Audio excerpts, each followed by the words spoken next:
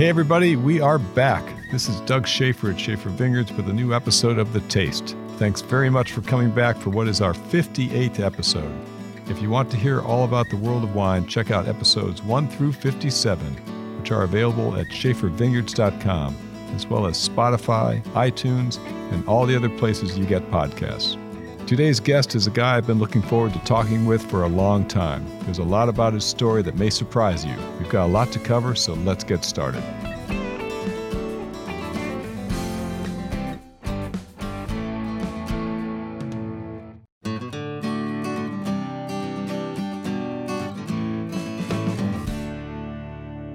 Hey everybody, Doug Schaefer here. Welcome back for another episode of The Taste. Today we've got a longtime friend and an awesome winemaker, especially with Pinot Noir, Syrah. Adam Lee. Adam, welcome. Thanks, Doug. It's good to be here.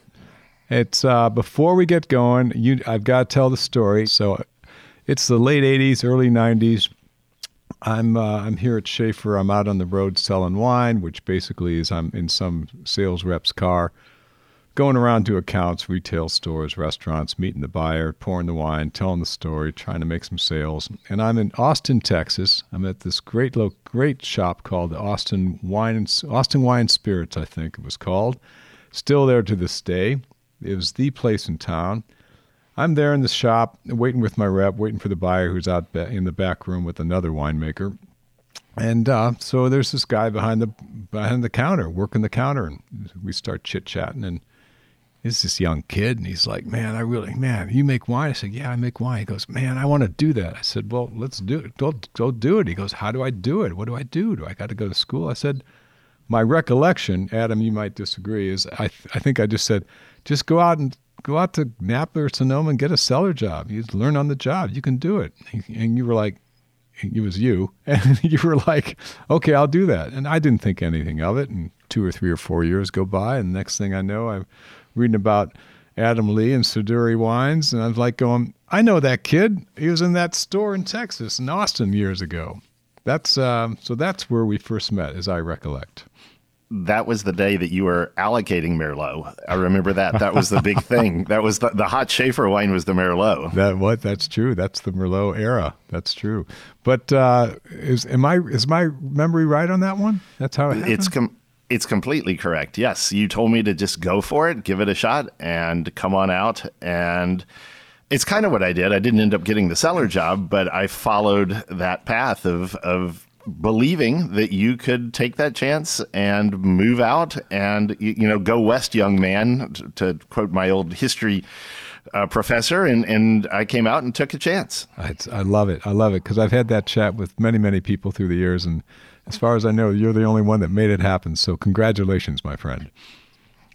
I appreciate that. One of the things that was, and I still think is fantastic about this business, is how encouraging people are to people who really do want to pursue that dream. I mean, I'm sure you have harvest interns there. You've had interns, and these people want to come and work and be part of something that we're fortunate to be part of. And I think people are open. Winemakers are open. Winery owners are open at sharing information and encouraging the new generation.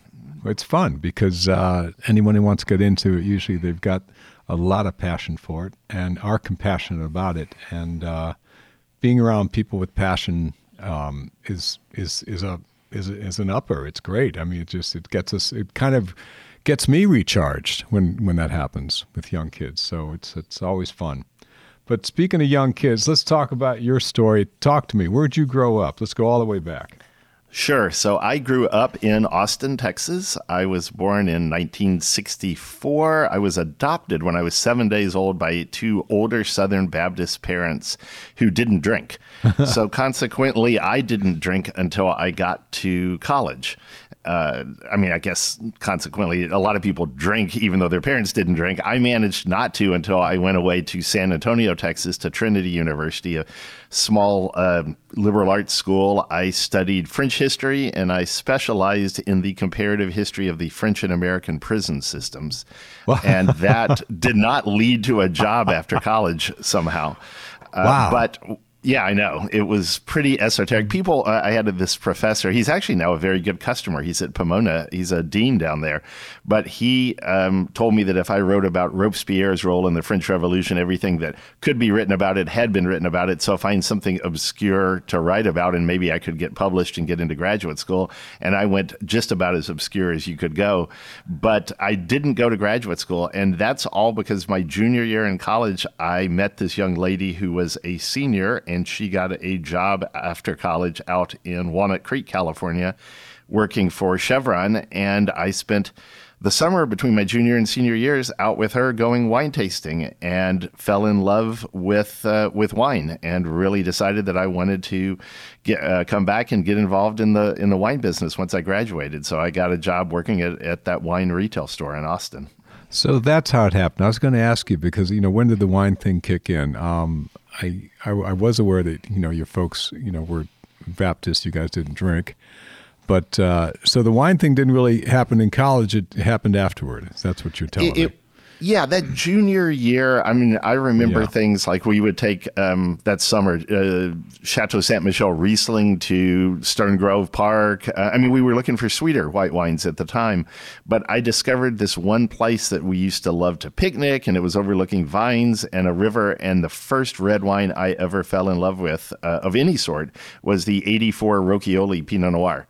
And that, Rocchioli is obviously still one of California's great Pinot Noir producers. And basically, I jokingly tell people the love with the girl didn't last, but the love with Pinot Noir did.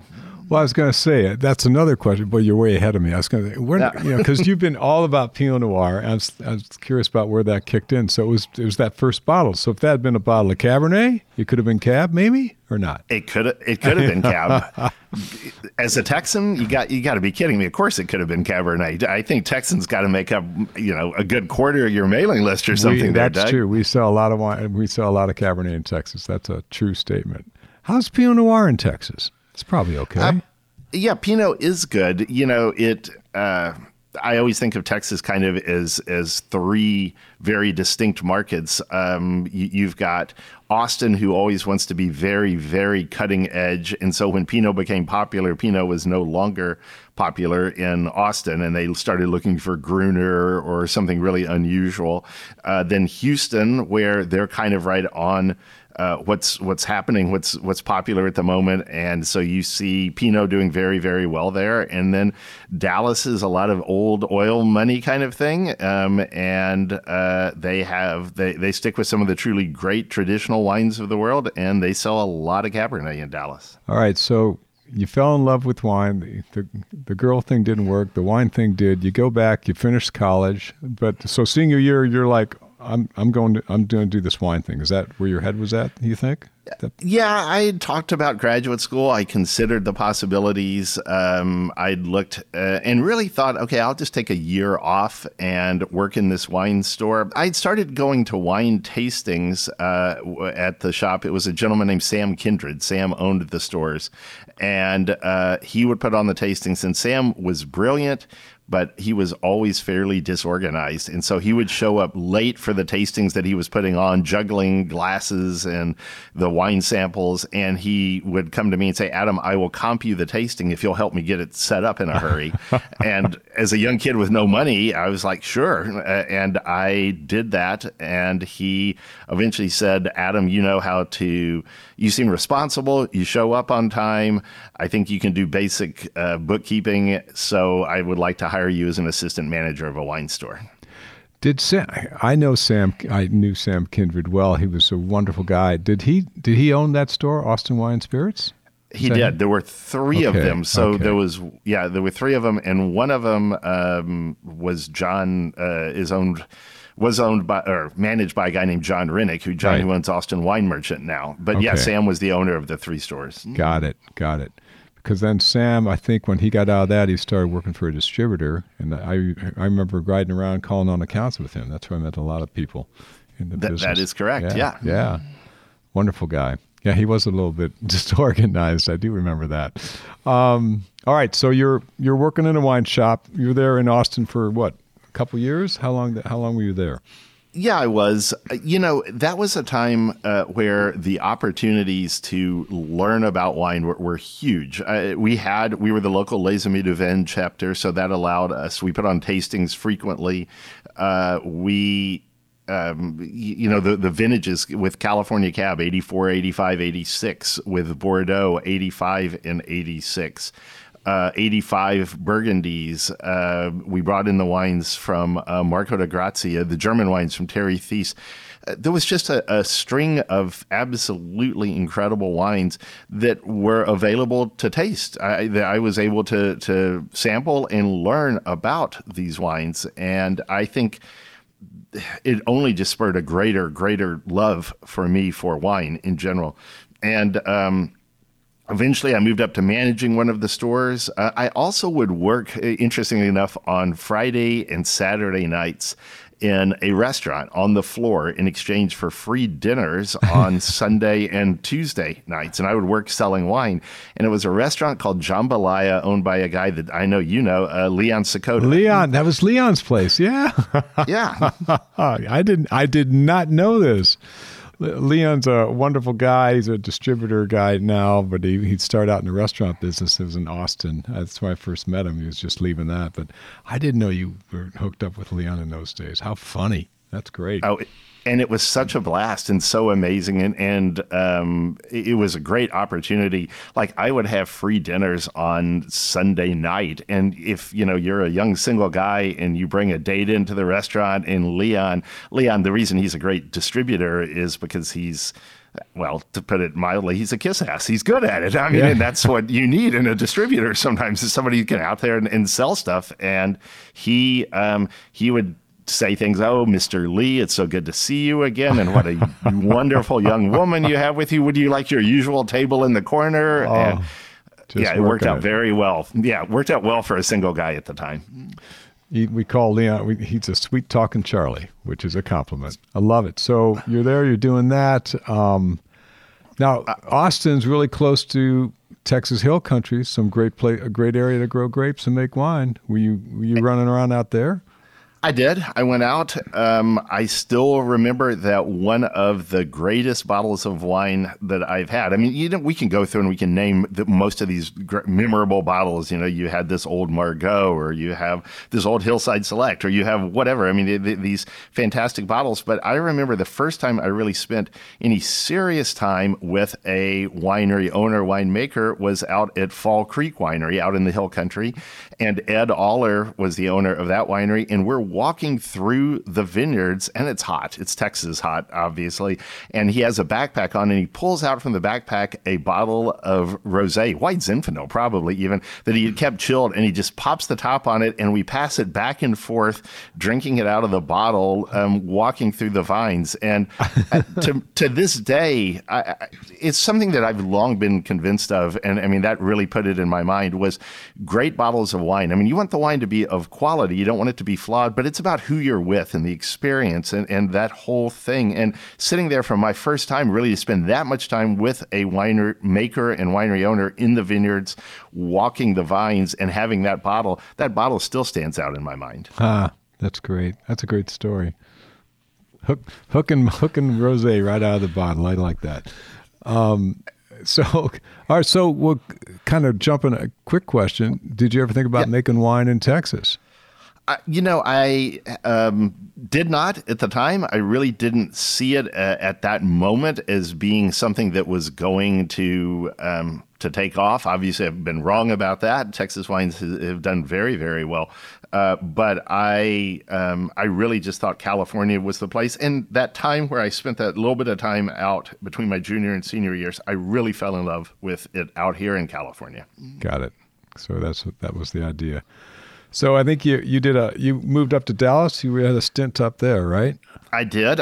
So I briefly worked in wine wholesale and did very poorly at that. That was not for me going around. There's a lot more rejection. When you work in wine retail, the people who walk in the door all want to see you. They all want to buy wine. It's pretty easy when you are a wholesaler, a distributor, and you're pulling a bag and you walk in. a lot of times the people don't want to see you at all. They don't have the money to spend, or you got to collect a check at the time or whatever. So I didn't do very well at that. But then one of the places I was calling on was Neiman Marcus department stores up in Dallas, and Neiman's had a gentleman, a wine buyer named Mike Friend, but they needed another person to be a second buyer, second person to work the wine department. So I knew they had an opening. I was not very happy working as a distributor, and I decided to give it a shot and go work at Neiman's, which was a fantastic place to work. You don't really think of Neiman's these days as having wine, but they had a great clientele and an absolutely fantastic selection of wines. Oh, yeah, I do remember the programs they had, and great wines and great customers, happy to spend the money and, learn more about wine. So I had a customer one time, he was like, I know Bordeaux well, but I don't really know Burgundy. And I think 88, 89, and 90 are supposed to be good years. Adam, can you put together like $40,000 or $50,000 worth of wine for me? And I mean, that's in those kind of dollars back at the time. And that, things like that would happen. I was like, oh my gosh, yes, I can do that for you. I love it. So what happened up in Dallas? And then because the next stop was California, but a few things happened, I'm sure. Yeah, a few things happened in Dallas. So I always had really in my mind this idea of let me move out to California, let me get back out there and be involved in the wine world out here. I met a young lady, Diana Novi. Diana was one of the food buyers there in the Epicure department, and we started dating, and we ended up really deciding to some extent to move out to California together. I was ahead of her. And my idea at the time was, maybe make some wine, but I was also thinking about being a wine writer as much as anything. Okay. And I moved out a few months before she did, and then she followed suit. And we came out here. I started writing a wine newsletter called Vintages, Vines, and Wines, and tasting wines, reviewing wines. But we decided that if we were going to pursue this wine newsletter thing, we should try making a little bit of wine. And we were working at a tasting room in Dry Creek Valley, and we decided let's try making a little bit of wine, and Pinot was what we wanted to make. Where were you guys working? Lambert Bridge Winery. Okay. Small, very hands-on. You know how with small wineries and when wineries are really trying to build, everybody, it's a team, and you work together, and that was the feeling of that place. It was pretty special. Got it. So you're working there. You guys were in the cellar or in hospitality? Hospitality, tasting room. You do a little bit of everything at a place like that, but we were mainly tasting room, but we didn't really have anybody to deal with distributors, so I would entertain distributors if we were trying to court some people there. Whatever was needed, you end up doing it. You clean the bathrooms, you do that. It's anything and everything you have to do. You jump in and do it. And decided we pooled together our cash, and we had $24,000 total, and thought that it might be fun trying to make a little bit of wine. And we really wanted to make Pinot Noir, so we put an ad in a publication called Wine Country Classifieds looking for grapes, and had for Pinot grapes, and had 4 different people respond, and we ultimately ended up buying an acre's worth of grapes up in the Anderson Valley.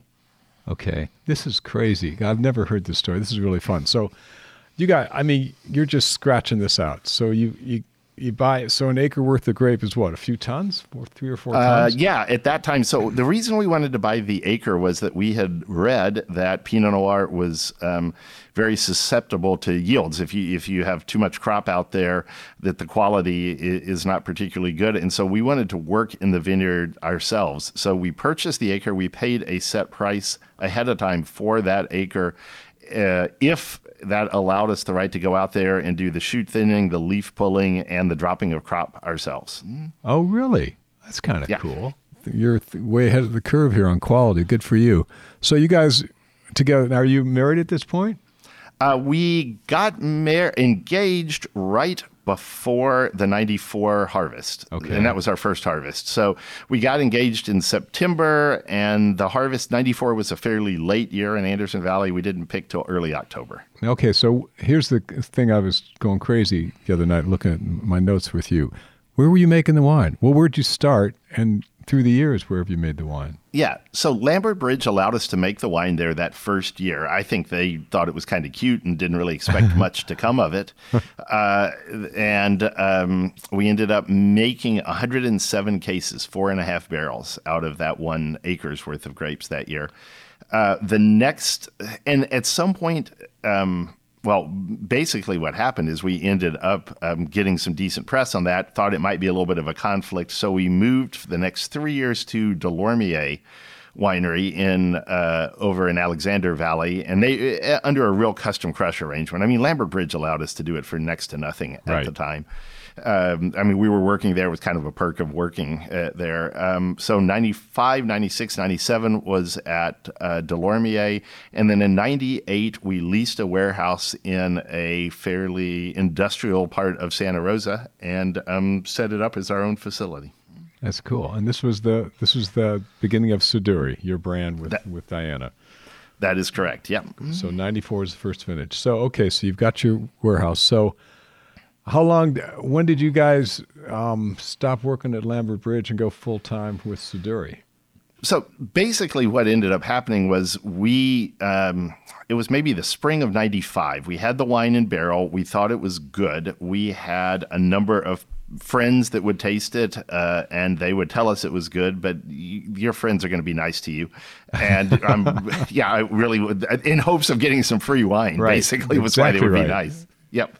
And we heard one day, we'd been drinking with some customers. That was one of the advantages sometimes at a small place, too. You would taste with the customers, and occasionally you would drink with the customers. And we were drinking with the customers that day. And a fax came in from the Wine Advocate saying that Robert Parker was staying over at Meadowood and was looking for samples. He was out for a ZAP event. And we went home, opened another bottle of wine that led us to think that maybe Parker would like to try our wine. So we drove up to Lambert Bridge, pulled a sample out of the 4.5 barrels, hand bottled it, put a little Avery White label on it, did a handwritten note about the wine, and drove it over to Meadowood, left it with the concierge there, and drove back over the hill. Actually, we stopped and had dinner at a restaurant called Trilogy that used to exist in St. Helena, and we drove back over the hill. And the next morning had one of those kind of fuzzy, what did we do last night moments. And then we were like, oh, crap, we left a sample for Parker and thought we were going to get some horrible, horrible rating on it. We actually called Meadowood and talked to the concierge and asked about getting it back, but it was too late. And fortunately, 3 weeks or so after that, Parker left a message on the answering machine saying he thought the wine was terrific, but he'd lost all the notes on it. And about 6 weeks after that, the issue of the Wine Advocate came out, and it was one of their top 10 Pinots that year. And he printed our phone number, which was our home phone number. We didn't even have a business line set up yet.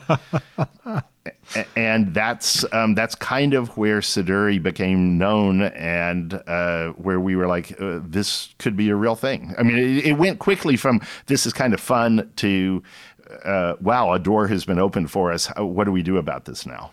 Well, that's what's fascinating, because you guys are pretty unique. I mean, that was my recollection. All of a sudden, it's like Siduri was all over the place. And I was like, who is this? And then it's like, wait a minute. I know this kid. He used to sell wine in Austin, Texas. And it happened really fast. It must have been kind of crazy for you guys, going from like nothing to 60 miles an hour really fast. Very much so. Things,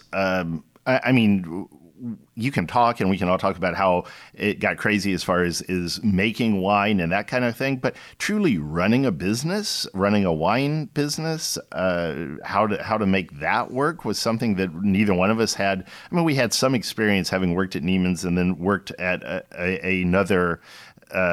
worked at Austin Wine and Spirits, but for setting up that process, and alcohol is regulated in ways that other things aren't, and jumping through all of those hoops, a lot of stuff here that we just didn't have any experience on, and we had to play catch up to some extent. You bet. And so you got that going on. But here's another thing I've got to ask you. Where'd you learn how to make wine? Well, how'd that happen? Yeah, it's a good question, and really, it's from a lot of people, including people like you, Doug, who were willing to answer questions for us. Where we would go, and I remember talking to Tom Rocchioli and barrel tasting with him, and asking him questions, and then him telling me about these guys down the street, Bert and Ed at William Sellium Winery, and I needed to go down there, and I went down and talk to them. Reg Oliver at El Molino, right. They're over in Napa. People like that were very, very open at sharing information. And I think really our belief started with that you need to get great grapes to begin with. There's no going around that to some extent. You had to get the best grapes. So we purchased the grapes by the acre. We read all we could and talked to people all we could about farming and spending time out in the vineyards. And then to a large extent, we let the wine make itself. And I mean, that sounds very cliched, and I know people talk about that. We really had to do it because we didn't know what to do. So to a large extent, wine did make itself. I actually think making wine is fairly easy. It's stopping it from becoming vinegar. That's the hard part. That's true. That's a good point. Well, I got to tell you, thanks for sharing that, because to me it's just fascinating. I mean, you guys took a path that was just so cool, where you did it yourselves, seat of your pants. You didn't do the Fresno State, UC Davis thing. You didn't work in a cellar as an assistant winemaker or cellar rat. You just did it. I mean, it's just fascinating. And it's, you don't hear many people getting to the quality point you guys got with Siduri wines in this manner.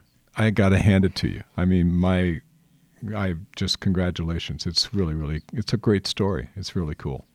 I took a one-day course at Davis on doing lab work, thinking maybe that could save us some money. And there's some point where you are measuring acidity, titratable acidity, and it requires looking at a color shift in red wine. And I am partially colorblind. And so in the middle of this, where the teacher's telling me, "Can't you see this?" and I can't, and I realized I just lost $350 on a UC Davis class that I can't even benefit from. That was kind of like, I think that's my class. I've done one, and I think I'm done. Well, you're making wine. You're making wine with your senses. But I'm going to roll back to something you said earlier, because I think it's really important. It's so important to get the quality of fruit and the location and, great grapes to be able to make great wines. And that leads to the next question I've got with you is, you've been making wine all over the place. And I want you to speak to this and tell the story how this happened, because I think you've made wine from Santa Barbara all the way up to the Willamette Valley in Oregon. And, harvest is kind of the same window of 4, 5, 6 weeks every year. And you're making wines, I don't know, the mileage, all these vineyards. I love you, man, but I've never understood how the heck do you do this? I mean, you got to be running around like an idiot. I mean, first of all, why'd you do it? And then how'd you do it? Because you did it for years. So tell me all about that. Yeah, so I would love to say that we had a great plan as to making it come true, that, okay, this was an idea, that it was something akin to, it turned out to be this way. It turned out to be something akin to what, like, maybe your stockbroker would tell you, which is, or your financial advisor, invest in stocks and bonds and this and that, and diversify your risk to some extent. And that worked out pretty well for us, but that wasn't a plan. We didn't plan that out at all. Honestly, what happened was the general manager at Lambert Bridge had purchased some land up in Oregon and planted it to Pinot, wasn't sure what he was going to do with it. His in-laws lived up there. And he saw the way we made Pinot that first year and asked us, would you be interested in getting some fruit from Oregon? And we rather naively said, sure, let's go for it. Oregon, 1994, the year prior to us making Oregon Pinot, 1994 was a fantastic vintage in Oregon. And we naively thought every year's got to be that fantastic in Oregon. And then we started in 95, which was arguably the string, three of the worst vintages in Oregon history, 95, 96, 97. And that was a tough beginning with Oregon. We had in 95, we reached out and David Hirsch talked to us out on the Sonoma coast. And David always told us stories about how he had been getting some really great press, I mean, fairly early on, but the wines had been well received from some very, very famous winemakers. But he wanted to see, was it the winemakers or was it the quality of his grapes that made the wines perform very well? And so he sold to us because he knew we didn't know what we were doing. And so that could, he could then judge whether or not it was the quality of the winemaking or the quality of the grapes.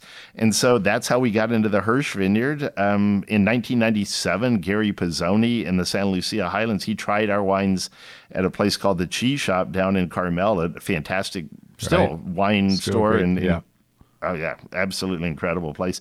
And he tried our wines there and thought they were fantastic and called us up and said he would like to sell us grapes. So there wasn't a plan for this, but it turned out to be something that we loved Pinot Noir and still to this day love Pinot and love the expressions of Pinot in all sorts of different places. Well, you did it, and I tell me about typically, how would you get through harvest? I mean, the logistics, the logistics were really, really difficult. So I would leave to go check on vineyards. I would leave at about 3:30 in the morning and drive down to Monterey to the Santa Lucia Highlands, usually on a Saturday morning because there's less traffic. You really just have to worry about getting through the Bay Area. Once you hit Morgan Hill, you're in pretty good shape. I would then check those vineyards at sunrise. I would and usually be done sampling, crushing them up, and tasting the samples with the Franchiones and Pizzonis by 11. I would then drive down to the Santa Rita Hills, stay the night in Buellton at the Best Western Anderson Split Pea Soup Inn there, and living it up. I would wake up early that morning, sample those vineyards, drive back up from there listening to Sunday morning NFL games, get to the Oakland airport, jump on a plane, fly up to Oregon. From there, look at the grapes up there, come back on Monday evening or Tuesday morning, and then deal with Sonoma County fruit. But Diana's got to be, she's by your side because I mean she has definitely divide and conquer was a big thing. One of the things that changed our lives tremendously was in 1999 we had our first child, a son, Christian, and at that point in time, we split things up a little differently. I dealt mainly with Monterey, Santa Barbara, and Oregon, and she spent more time dealing with Russian River, Sonoma Coast, Sonoma Mountain fruit. Makes sense. And you're both tracking fermentations, I guess. You're just trading off who's ever around to take care of that. Watching it completely. Right. And there were other things that happened, like we were trying to get in Marcy Kiefer, the Kiefer Ranch Vineyard, a great Pinot vineyard, and we weren't able to get in for a couple of years. And Marcy really wanted grandchildren, so Diana took Christian out as a young, very, very young child and let Marcy, as Diana's trying to convince her to sell us grape, and let Marcy hold Christian. And shamelessly, we used our young son, and it worked. Diana managed to get us Kiefer Ranch grapes that year after bringing Christian out there. Yeah, it's okay. I get that. You know, I've used my kids kind of that way, not blatantly, but it just they happen to be there, and it works. It's sure kids and dogs. It's all good stuff. All right. Well, thanks for telling me about that. Obviously, just crazy. My hat's off to you for doing that and covering that much territory. But the bottom line is you were seeking out the best fruit you could find and making beautiful Pinots. No doubt. And what I've often believed, and I still to this day really believe that it's true, is that wine should have a very unique, very individual character. And as such, some people really loved our Willamette Valley Pinot, but maybe they didn't like our Hirsch Vineyard as much, or they liked the Pizzoni, but they didn't like the Clos Pepe as much. As long as they didn't tell us it was poorly made, then if someone just said, I like this one better than I like that one, that to me was never a concern. And we definitely developed followers over time for certain vineyards. Right. I see that. In fact, I want to talk about that later because I tried a couple of those wines you brought me the other day. But then in '98, you guys launched a new brand called Novi. Talk to me about that. Sure.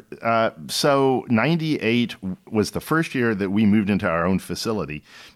And we did a little bit of custom crush for some other wineries because we needed to pay for equipment. But it was a very small crop year for Pinot that year. And we were wondering, boy, how are we going to fill this place up? How are we going to afford to pay for everything? And we had a friend who approached us about some Syrah grapes, and we decided to make a little bit of Syrah that year, and Novi was Diana's maiden name. It meant new, and we thought that was a fun, here's something new, let's give it a shot, and made some Syrah. Got her parents and brothers came in as investors in the winery, helped, not large financial investors. I mean, we started this out in the same 100 kind of case range, but really just began that process of trying to make some other things. Mainly we focused on Syrah and Zinfandel. Got it. No, that's smart. And I was curious about that as far as making those varietals under a new brand name as opposed to being part of the Siduri umbrella. Was there a thought to giving to that? Was there a reason? A little bit. I mean, at that point in time, a few years in, Siduri seemed like it was becoming known as a Pinot Noir producer, and we wanted to really maintain that and keep it that way. I think once we decided to involve the family, it became pretty clear that it should be a different interest at that point in time and a different name. I think that's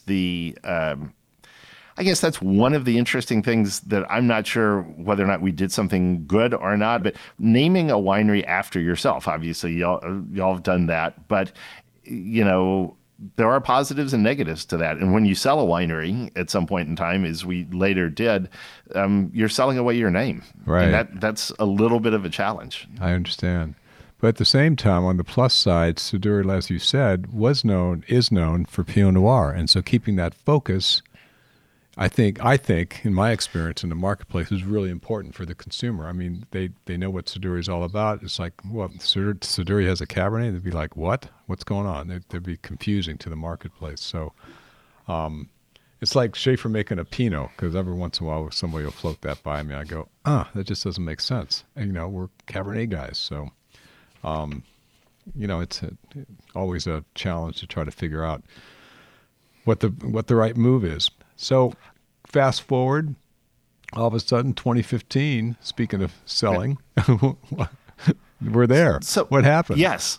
Well, we had grown the winery. I mean, starting at 107 cases, we ended up being about 25,000 cases at that point in time. It would go up and down. 1 year, 20,000, 1 year, 30,000. I mean, that seems like big swings, but based on just vintage conditions in certain areas, it could easily go up and down by that much. And it was going really well. Honestly, the wines were selling well. We got approached by some friends of ours, the Benzigers, and we were just talking. I knew them well, and we chatted about the possibility, and I mentioned some offhand comment about, I don't know, we were talking about what would ever happen, what do you want to do 20 years from now, and I mentioned something about if we ever sold, I could see myself doing this or that, and they came back a few days later and said, would you be interested in selling? So we kind of began the process then of pulling our financial stuff together, but not with really any real plan at that point in time of selling. And quite frankly, we ultimately called it off and said we brought in a broker, a guy named Mario Zapponi, who sells wineries for a living.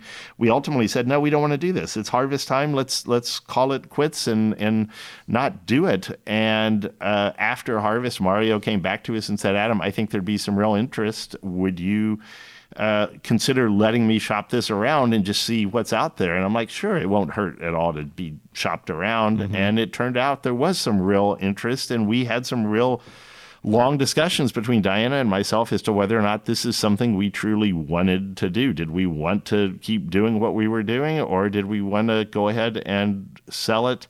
And I don't know, Doug, to a large extent, it got to the point that while we ran the winery, I kind of felt like the winery was running us in some ways, more than anything else. Right. And I didn't have... Siduri had become known as someone who made fairly big, fairly rich Pinots, wanted different styles, and I kind of felt like maybe I wasn't sure. Do we want to go on a different course? And we didn't feel free to do that. So consequently, made the decision to, after it was shopped around, to sell the winery to Jackson family, Kendall Jackson folks. Right. No, that's great. And I think, and you did, what was the agreement? You stayed on and kept working with them? Or how'd that work out? I did. So there was a 3-year contract, and that was in 2015, and I still consult for him to this day. So I've stayed around. They've been fantastic to deal with. They've hired a new Siduri winemaker, a very good friend of mine named Matt Rivlett. He's really fantastic.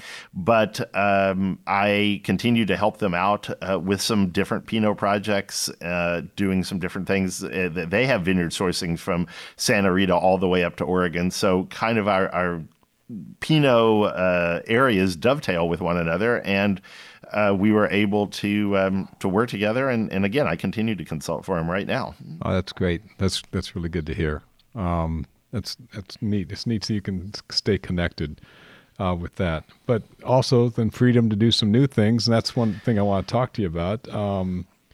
I think it was 2017 you started your Clarice project, correct? Yeah, so I did. So that. I know that one of the things I've listened to a number of your podcasts here, and you do a fantastic job. But I was listening to the one with Donald Patz, and you were talking to him about, was there any conflict there with, you doing other projects? And Jackson's been pretty cool to work with. They basically are, hey, if you don't get too big, we're cool with this. You just do the small stuff, hands on. And I kind of wanted to get back to the days where I was the one there doing the punch downs. I was the one really making all these calls. And at some point at Siduri, at 30,000 cases, you needed to have hand off a lot of things to a lot of staff, that type of thing. And I didn't want that any longer. And I kind of had a different vision at that time on the way I wanted to make the wines. The vines I was dealing with had gotten older. That's one of the things in the story of California Pinot. So many things happened right after Sideways. There were so many new plantings, and you saw Pinots being made in fairly big, rich, in fact, very big, very rich style, maybe a little bit too much so. I don't think people talk enough about the fact that Sideways came out at the end of 2004, and 2003 and 2004 were the two hottest vintages I ever dealt with for Pinot. And I don't think those wines stylistically were always what California Pinot Noir is best at necessarily, but people tasted them and they were very popular. I kind of wanted to do something a little different. The vines were leading me in a different way, so I looked at 2 vineyards, the Rosella's Vineyard and the Gary's Vineyard in the Santa Lucia Highlands. I'm very, very good friends with the families that own those vineyards, the Pizzoni families and the Francione families. So good of friends, I performed Jeff Pizzoni's wedding. I actually got licensed and did that. So that's very good friends at that point in time. And wanted to do things differently. A lot of whole cluster, picking a little bit earlier, and really not doing anything to the wines. No addition of yeast, anything like that. Just kind of letting it make itself, if at all possible. Right. Well, you dropped off a bottle of 2019 Clarice to me, and we popped it a couple of days ago. I got to tell you something, and I'm not trying to give you an advertisement here or an endorsement, but I'm just telling you, winemaker to winemaker, it was really, really pretty. It was, you know what I loved about it? There was this kind of softness, elegance about it. You know, the Pinot character. I'm starting to geek out here, but it's just, I love the nose, and the whole balance and fragrance was just, Adam was just elegant. It was just an elegant wine, and I loved it. So my hat's off to you. It's a beautiful wine. Well, thank you. That means an awful lot. I really wanted it to kind of have that balance and elegance. Honestly, Clarice was named after my grandmother, and my grandmother also didn't drink. She was a teetotaler, but she had a real spirit to her, and she taught me to cook, and she would cook over long periods of time in crock pots because my grandfather was a farmer, and she never really knew when he was going to be coming home at night. So she would say, if you put the meat, the potatoes, the carrots, the broth, the seasoning all in at one time and let it cook slowly, they will all kind of meld together. If you add seasoning at the end, it really stands out. So the whole philosophy at Clarice is to get all you can, the best ingredients in the vineyard, and then turn around and bring them in together, disparate sections in the vineyard, kind of do a field blend, but bring them in and ferment them together. Nice. Tell me more about your grandmother, because she's got a story. Clarice. She does have a story. I need to hear this. This is Texas back in the early 1900s, I think. But she was born in 1896, and she was living in a small town called Giddings, Texas. And in Giddings, Texas, she had been arranged to be married to the son of the pharmacist in town, which would have been a huge financial step up, a societal step up to do that. But she had fallen in love with a guy who was a farmer, and they would leave notes for each other underneath a rock down by the creek there in Giddings. And eventually, 2 days before her birthday, she eloped with him. They ran off on a horse and buggy, went all of 17 miles away to Dimebox, Texas.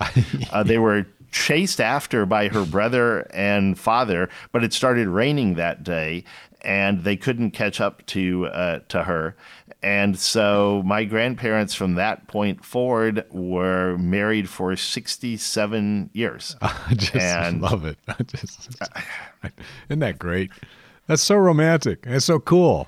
It's so Texas. It's great. It is Texas. It's romantic. And, it's funny, Doug, I never really found that story out until my mom told me later about it, Clarice's daughter, because my grandmother, I met her later in her life, and she was more of a grandma. She was the person, she would let me eat the charms out of the Lucky Charms and not the cereal. Right. She'd sit on the floor watching Scooby-Doo with me, that kind of thing. But she wasn't going to tell me that story. But my mom told me that story about their background. And she told me in relation to the idea of moving out to California and taking a chance on making wine. And she said, when you're young in your life and you don't really have that much to lose, that's the time to take those chances. Right. So it's a lovely wine. It's a great story. And also you're doing something, there's a whole new concept you're doing with sales and marketing. Tell us about that. Yeah, so what I'm really trying to do there is to do something very, very different, which is starting it's a wine club per se. In some ways, you could say it's traditional that, okay, you sign up, you get some wine, it's a subscription. But what I do after you get the wines, or simultaneously with it, is you get to go to events and parties at other people's wineries. I try to involve other people. I'm under no illusion that Clarice is going to be the only Pinot or the only wine they're going to drink of any sort. I remember the days where we all were really working to support each other, certainly in the Pinot world, but in California wine, we were underdogs. We were, I met Robert Mondavi twice in my life, and what he did really as far as promoting California wine, what a lot of people early on did, your father promoting California wine made a huge, huge difference. I worry a little that we have gotten so big and so successful that we spend time trying to take shelf space from one another. And what we need to do instead is to get more people drinking more good wine. So I like to do events. I've done events at wineries down in Santa Barbara. I've done events over in Napa with different wineries and working with people there where my members come and they get special tastings at certain places. At the same time, we also do private Zoom tastings and Zoom events with members. I've had discussions on wine ingredient labeling. I had the head of the African American Vintners Association on talking about inclusivity in the wine business. Do a lot of different things to try to make it more of a community. Nice. I like it. Good for you. Hey, I want to have a gig here at Schaefer with your customers because I'm going to take those Pinot Noir lovers. I'm going to turn them into Cabernet lovers. That's what I'm going to do. Yeah. Well, you make a little more than just Cab. Maybe they could be a Chard lover too. Chard lover, little Syrah. We can do a few things. So Good. Thanks for telling us about that. It's a great project. And so after that, I'm bouncing back to Jackson family. In 2018, you're involved with something called Root and Rubble. Tell me about that. Yes. So Root and Rubble was a project an idea that I came up with after having spent some time in France in Châteauneuf-du-Pape and seeing some of the great producers there fermenting and aging their Grenache in concrete. Okay. And I wanted to, and over there in Châteauneuf, they call the Grenache, the Pinot Noir. There's Châteauneufs are a blend of multiple red grapes, right? And they call the Grenache the Pinot Noir of those grapes. And it came to me that maybe we could try making a Pinot that is all concrete. Oak is a very expensive part of winemaking, and maybe there was something there about making a wine that wasn't just a light and fruity wine, but that we could try and do some experiments and work truly with concrete. So we've been doing that as well and making an all concrete aged and fermented Pinot Noir. Nice. And so that's a KJ. Is that under the label Root and Rubble, or is it a KJ? It's under the label Root and Rubble. Cool. Yes. Okay, I got to look for that one. And then you've got another project. Speaking of Châteauneuf, I think you met somebody over there. Tell me about that. I did. I met a very, very good friend of mine, a gentleman named Philippe Cambie. Philippe is one of the leading winemakers in the world, certainly in the Southern Rhone and in all of France. He consults with 81 other wineries around the globe. Wow. And Philippe's just a big-hearted, wonderful, wonderful gentleman. He is someone that is incredibly knowledgeable, obviously, as far as winemaking goes.